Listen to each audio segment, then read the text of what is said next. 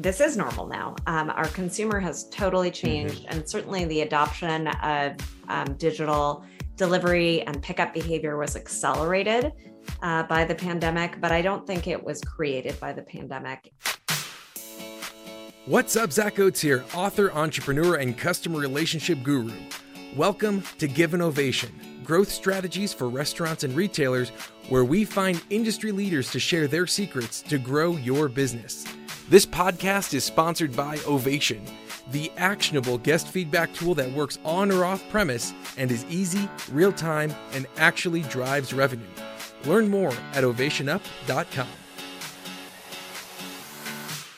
Welcome to another edition of Give an Ovation. I am joined today by the incredible duo Carl Osborne and Meredith Sandlin, the authors of the #1 bestseller on Amazon, Delivering the Digital Restaurant. I'm sure you've seen it on LinkedIn. Incredible book.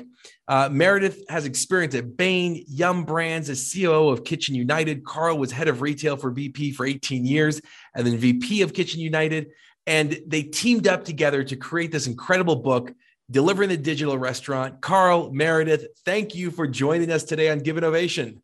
Yeah, we are so excited to be here. So first of all, how does this work? Being co-authors, like co-leaders, co-thought experts, like how does this work with you guys? Well, I think it worked really well. I am incredibly blessed to have Carl in my life since he is much more organized than I am, which is fantastic. I don't think I ever could have written a book without him. But we're also just very complementary in our approaches to thinking about things and our skill sets. So we were able to leverage each other's strengths to get the book written. Yeah, I would agree. It's been a fun process.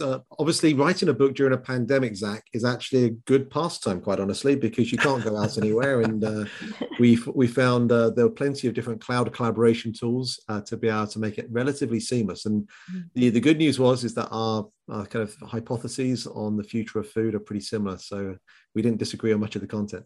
There we go.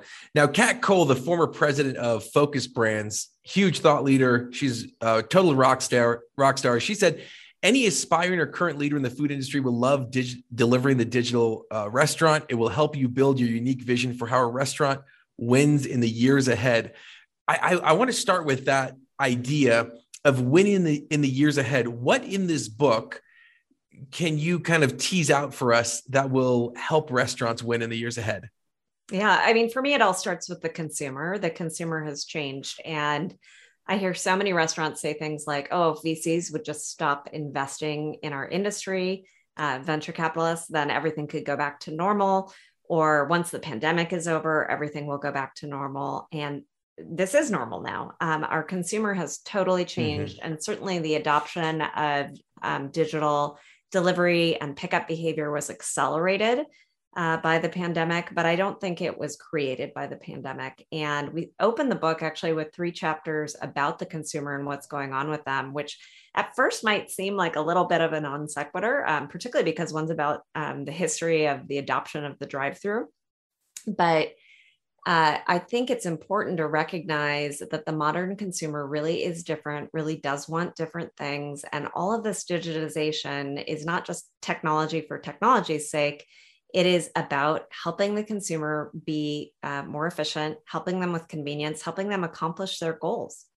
And in one of those 3 chapters, you specifically talk about family. Now, this was a really interesting chapter for me because you really talk about how the fundamental unit of society, the family, is evolving and changing. And it was like, whoa, this is going like real meta, not like Facebook meta. Like, you're starting up pretty high here, going back into the annexes of, human society to talk about restaurants. So why did you feel like the family was a great place to start? Yeah, well, the average life expectancy has increased dramatically here in the US. For better or for worse. For better or for worse, yeah. And the age at which people get married is later. The number of people who get married is fewer. And once people are married, they have fewer kids. And what that means is a lot more Netflix, a lot less chill, right? Yeah, what that means in total is that the percentage of the typical American's life that's spent in a nuclear family with 2 parents and 2 kids is very, very small, right? So even if you do get married, even if you do have a child, because you're getting married later in life and because you're living longer, the period of time where it's a family living together is smaller. And what that means is, for the first time in American history, the number of single people is adult single Americans is bigger than the number of married ones. Now, what does that mean for restaurants? Seems like a really interesting fact, but is it relevant?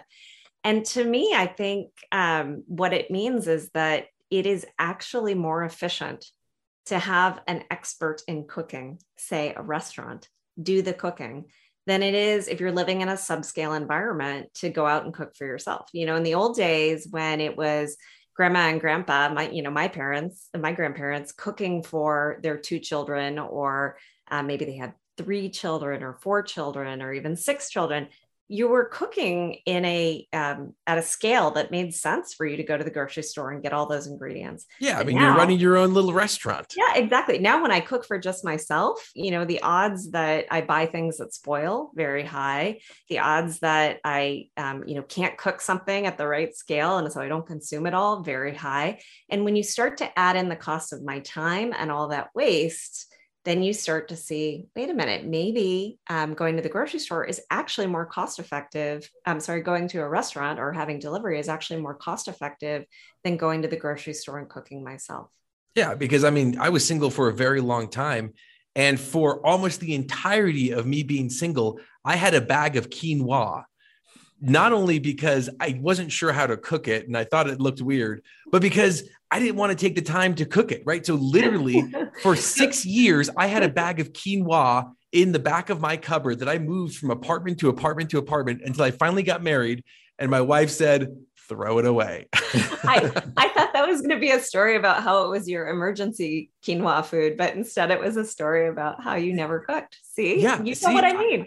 I used to, because I was like, I don't know what this Asian grain is. Like, I don't know what's in quinoa. And then turns out it's not an Asian grain and it's very healthy for you. But anyway, that's a great point. Like, I would eat out literally over like 14 times a week on average, because I didn't want to do dishes. My time was more important. And so I think that was it's a really interesting way to start, because a lot of times you can kind of get in the rut of thinking about your little community, your restaurant, the thing that you're doing, without taking that step back. And I loved how you guys started at such a high level to really set the foundation for, let's rethink what a restaurant is, because now is the time we need to rethink it, because the world has changed. Yeah, we wanted to make sure that the book was helping restaurants understand that technology and this digital disruption wasn't happening to them by the technology companies. It's the consumer that's forcing this change. It's the societal trends that are forcing this change. And so therefore, hopefully by understanding that, it's about, okay, let's get on board. Let's understand how we can win in this space. Yeah. So pardon my English, but it's not the bloody VCs, right? It's, I assume that's offensive in some areas of the world. But so one of the things, though, is there is a lot of money being poured into this. I mean, you look at some of these brands that have raised $1 billion, raised $1 billion, not spent $1 billion, not worth $1 billion, but raised $1 billion to do things like ghost kitchens. And the big question of the day is, are ghost kitchens a fad? Well, I certainly don't think so. I mean, you can tell by the fact that Carl and I both bet our careers on ghost kitchens that we're big fans. And I think, for me, it is about finding a more efficient way to be a restaurant. And I talk a lot about the energy use of a ghost kitchen because it's emblematic to me of all the different kinds of efficiencies that you see in a ghost kitchen. So if I want to build a Taco Bell, which I've built many, I probably need a 600 or 800 amp panel to power that Taco Bell, that freestanding Taco Bell. If I want to do a ghost kitchen that has 15 to 20 restaurants in it, I need something less than 4,000, right? So right there, all of a sudden you can see there's a huge reduction in the amount of energy required to power that ghost kitchen. Now you take that same concept and you apply it across space, you apply it across labor, you apply it across gas, water, grease trap, all of those things. And suddenly you see how much more efficient and effective this is. And that's before we even get to the delivery aspect. And of course, in delivery, the entire economics of delivery is about that delivery network and how can you have as many packages as possible riding over that delivery network. So it's about the number of drops, stops per hour and the number of drops per stop. Well, today in a delivery network for restaurants, it's all point-to-point delivery. Pick up at one location, drop off at another. Pick up at one location, drop off at another. That's an incredibly inefficient delivery network. When you can instead go to one ghost kitchen facility and pick up a whole bunch of things and then drop them off on a trip, you can see again how that drives efficiency. So I am classically a little bit overly logical about these things. And when I look at those kind of efficiencies, it's obvious to me that this is how the world is going to move. Now, how quickly does it move there? Which kinds of ghost kitchens are the best kinds of ghost kitchens? I think we're still very early days in the industry, but I'm definitely a believer. I mean, I would add to that in the sense that we're moving into a world now, Zach, where people are expecting everything, not just food, to be delivered to them within 30 minutes or so. And so the ability to have these dark retail, dark restaurant, dark kitchens located closer to where people are consuming their food is going to help enable that. And I think when you consider that you've got the efficiencies that Meredith has just mentioned, you've got the proximity piece that I've just mentioned there, and then just the ancillary aspects that are very critical to some of the biggest challenges today. It's more labor efficient to run a ghost kitchen. You don't need to have the amount of labor and staff available to be able to do that. It's easier to test and innovate new concepts in a ghost kitchen. It doesn't have to disrupt your current operation. And it's more effective for the drivers to come in and actually know that at this one location, I can get in, I can get out, and within an hour, I can probably get more trips completed by working with ghost kitchens as opposed to traditional restaurants. And the happier the drivers, the happier the eaters. And there's a bunch of these concepts that'll actually have little treats or get a free drink when you come in.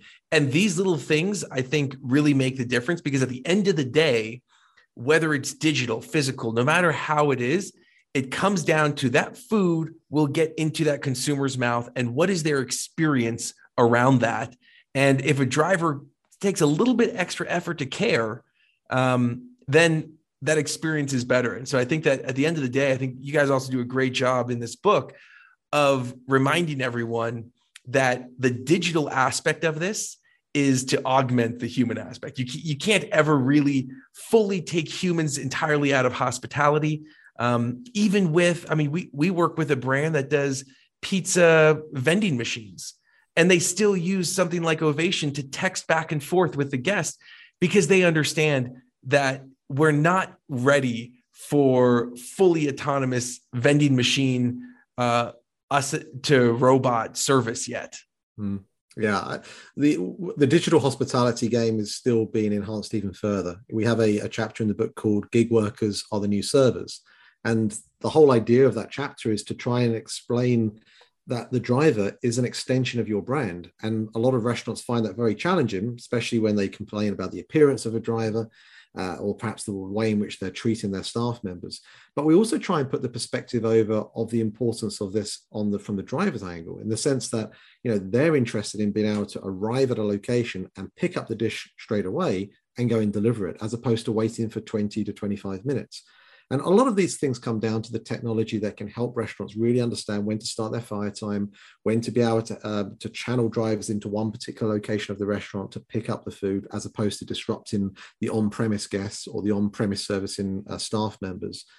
And hopefully in the book, we touch on and help people understand the importance of, if you create an environment where the drivers are treated well, and if you treat them with respect, they're going to take your plate and they're going to put it on the table, metaphorically, of that guest 10 minutes away in a much better way than a driver that's perhaps treated poorly.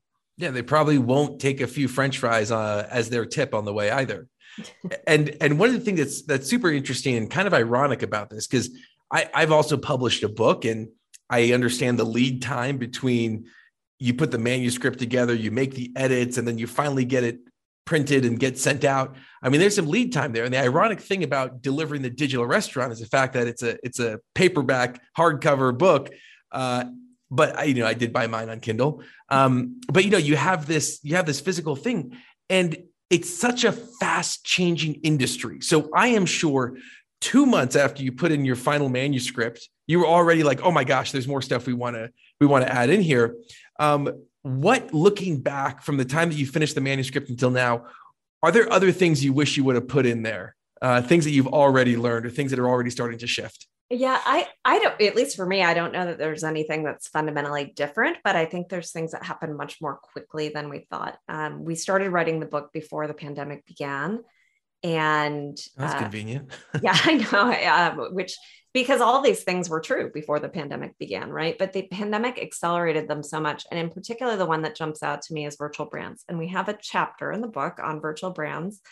And when I read it now, it's very like future oriented. Like, here's all the innovators who are doing this stuff, and someday this is going to be a big thing. And in the meantime, it became a big thing, right? So last year we had so many virtual brands launch. We had big brands, someone like Chili's launching a huge virtual brand. Yeah, Wade Allen, he's just rock star. Totally. Yeah, it became a very mainstream thing overnight. And so while we were writing it, it was more like, oh, early days, someday this is going to be huge. And then bam, it really became a big thing. And that's the one that when I look back, I think, oh my gosh, we got more to say on that one. Yeah, I think I would agree.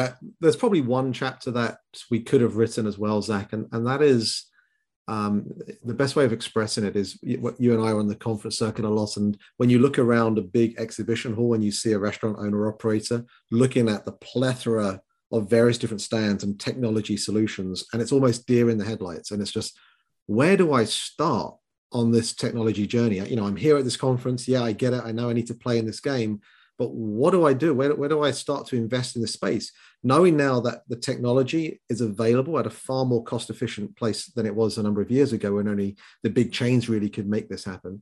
Now, every single independent restaurant owner operator in America can actually use this stuff to enhance their business. But it's the overall aspects of just, how on earth do I get started with this? So I think we probably could have included a chapter around just the amount of different technology players and how to best evaluate what's the right platform for you based on where you are on your level of digital maturity. Yeah, that's so true, because there are some great restaurant consultants out there that can really focus on your tech stack. But I think at the end of the day, it's hard because you can have 15 conversations with 15 vendors in a single day. And at the end of each conversation, you're like, oh yeah, I want that. Oh yeah, I want that. And then it's like, well, the goal is taking that step back and thinking, what do you want your guest experience to be like? And then how do you utilize technology to bring that world to fruition? And I think a lot of times it's tough when you go into a grocery store without a grocery list, right? Then you do what I do, which is my 4-year-old and I come back, with a bag full of candy, and then, sorry, we forgot the milk, hon. Let me go back, right? Like that's what ends up happening when you go to a trade show without the end result, kind of the vision of your guest experience you want. Don't forget the quinoa. Oh, that's right. Yeah. By the way, if anyone knows how to cook that stuff, let me know, because I actually have a great recipe that involves quinoa, so I will send it to you after that. And yeah, please send it to me, and I'll probably look up what restaurant makes it and go get that delivered. Probably, yes. Probably. So speaking of the guest experience, what do you guys think is the most important aspect of the guest experience nowadays? Well, for me, the aspects that we touch on it in the book, in the sense that you've got to really remember quality is still really critical. And I still think the industry has a really important role to think about how to make the off-premise experience even more effective than it is today. The speed of order is clearly important. The accuracy, getting what you've ordered, is clearly important. Those are givens. But quality, I think, is still an area which has got some opportunity, especially in the virtual brand space as well, quite honestly, so that someone can really enjoy their meal as if they're sitting in a restaurant themselves. So that would be my one. Yeah, I think that is a very good one. I think we also talk about the idea of the digital promise and then fulfilling on that digital promise. So there's a lot of attention right now, and this is, maybe very related to what Carl's talking about with the quality, but there is a lot of attention placed to making a super sexy digital experience, and having that digital experience do all of these fancy things, whether it's, a recommendation engine that recommends the right product, or, ease of reorder, or whatever it might be, and that frictionless order experience that you have. And all of those things are awesome and super important. But if you can't then fulfill on that digital promise and actually give to the consumer what they're expecting to receive, all of the beautiful, glossy digital interfaces will not make up for the fact that on the back end, they've had a terrible experience, whether that's quality, order to delivery time, accuracy, all the same things that have always mattered in the restaurant industry continue to matter. Because, it's not like magically people are now getting, there's usually around dine-in experience, you have about 30% of tickets that'll have some kind of an issue, but you have servers that can fix it, right? And I love the title of the book, though, Delivering the Digital Restaurant, because it's not just about creating a digital restaurant or thinking or putting digital in your restaurant. You really have to deliver that. And if that end quality, that expectation, that trust isn't delivered, then you miss the whole point. And then you're going to blame it on technology, but it's not about that, right? It's about that delivery, that last mile, that last inch, which I think is so critical, which is why the more I thought about the book, the more I love the title, by the way. Thank you. That was one that was excellently written during the pandemic with the use of Google Doc, where we would sit with each other on Zoom and write titles and then say, oh, not that one. Oh, I like that word. Let's keep that one. Yeah. So going back to your original question about the pandemic, it is a fantastic time to be writing. And even though Carl and I couldn't see each other early on in the pandemic in person, we saw each other a lot on Zoom and had some great digital collaboration. Awesome. Well, real quick, what are some successful things that you have seen restaurants do lately? So I am really in right now to the idea of unboxing in restaurants. Yes. Yeah. And we talk about it a bit in the book, but I have seen a few examples of it recently in the wild, I'll call it, where restaurants really understand that if someone's not coming into their four-wall space, they need to convey the brand at the consumer's home. And the best way to do that is through packaging. And it's really a fine art, right? Because you don't want to, just willy-nilly slap the brand everywhere and have everything look kind of overproduced. But to be able to create an experience that fits with your brand and is very clearly your brand, I think is good. To me, probably the best example of branding that fits with the brand definition is Chipotle, and the way that they're able to make everything very clearly theirs. Without, lots of like color ink and a bunch of things that might not be ideal for the environment. That's total 100% fit with their brand. And I always think about the Bieber benchmark. Hailey Bieber was in Europe holding a Takaya bag from the lunch that she had earlier that day. And why was she carrying around this bag in Europe? Because it was like, it's a beautiful bag, right? And it just it speaks to the brand. It's high quality. Talking with Matt over there, it's really not that much more expensive, but now they literally were like plastered all over People magazine and everything with Hailey Bieber holding the Takaya bag, which is awesome. That's what you're aiming for in this world where someone might never come into your restaurant. You want them still to know and love your brand, and a bag is a great way to do that. Yeah. So lastly here, let me just wrap this up here with one last question. Who would you guys, besides you two, because I know that Carl, you'd recommend Meredith, you'd recommend Carl, who should we be following in the restaurant industry? Who deserves an ovation today? I want to give a shout out to our friend Sean Welchef. He's a restaurant. Sean. Sean, yeah, I think he was on your podcast, wasn't he? So Sean is both a restaurant owner operator and someone that is doing some amazing things in a digital interface. And I just love the way in which he's helping restaurants get it. He clearly gets it, but he's walking the talk. And it's great to be able to see someone like him do what he's doing. I think that's a really good one. There's a number of people that we interviewed for the book, and it's hard to choose between them because I think they all had excellent perspectives and advice on what's happening. One of my favorites, though, is a woman named Jen Parker. who I think is fantastic. And the reason I love her is because she talks a lot about using the platforms, the third-party platforms, to your advantage as a restaurant, and how do you set up the best presence on those platforms to really get out of them what you as a restaurant need. Love that. Well, Carl, Meredith, how do people find you, follow you? Well, they can find us obviously on LinkedIn, where we're pretty present these days. But if they'd like to buy a copy through our first-party platform, they can go to deliveringthedigitalrestaurant.com. Of course, the book is available on Amazon too. We have an audio book coming out very soon as well, for those of you that prefer to listen to the dulcet tones of this English gentleman.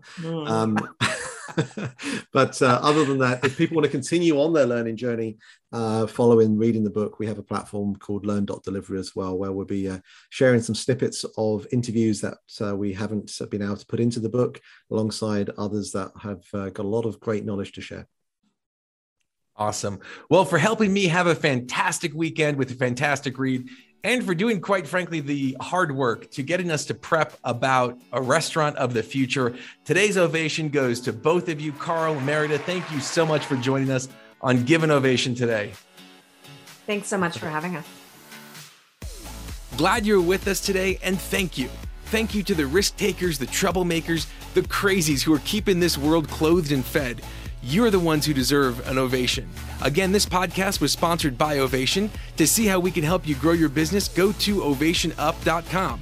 Don't forget to subscribe, and as always, remember to give someone in your life an ovation today.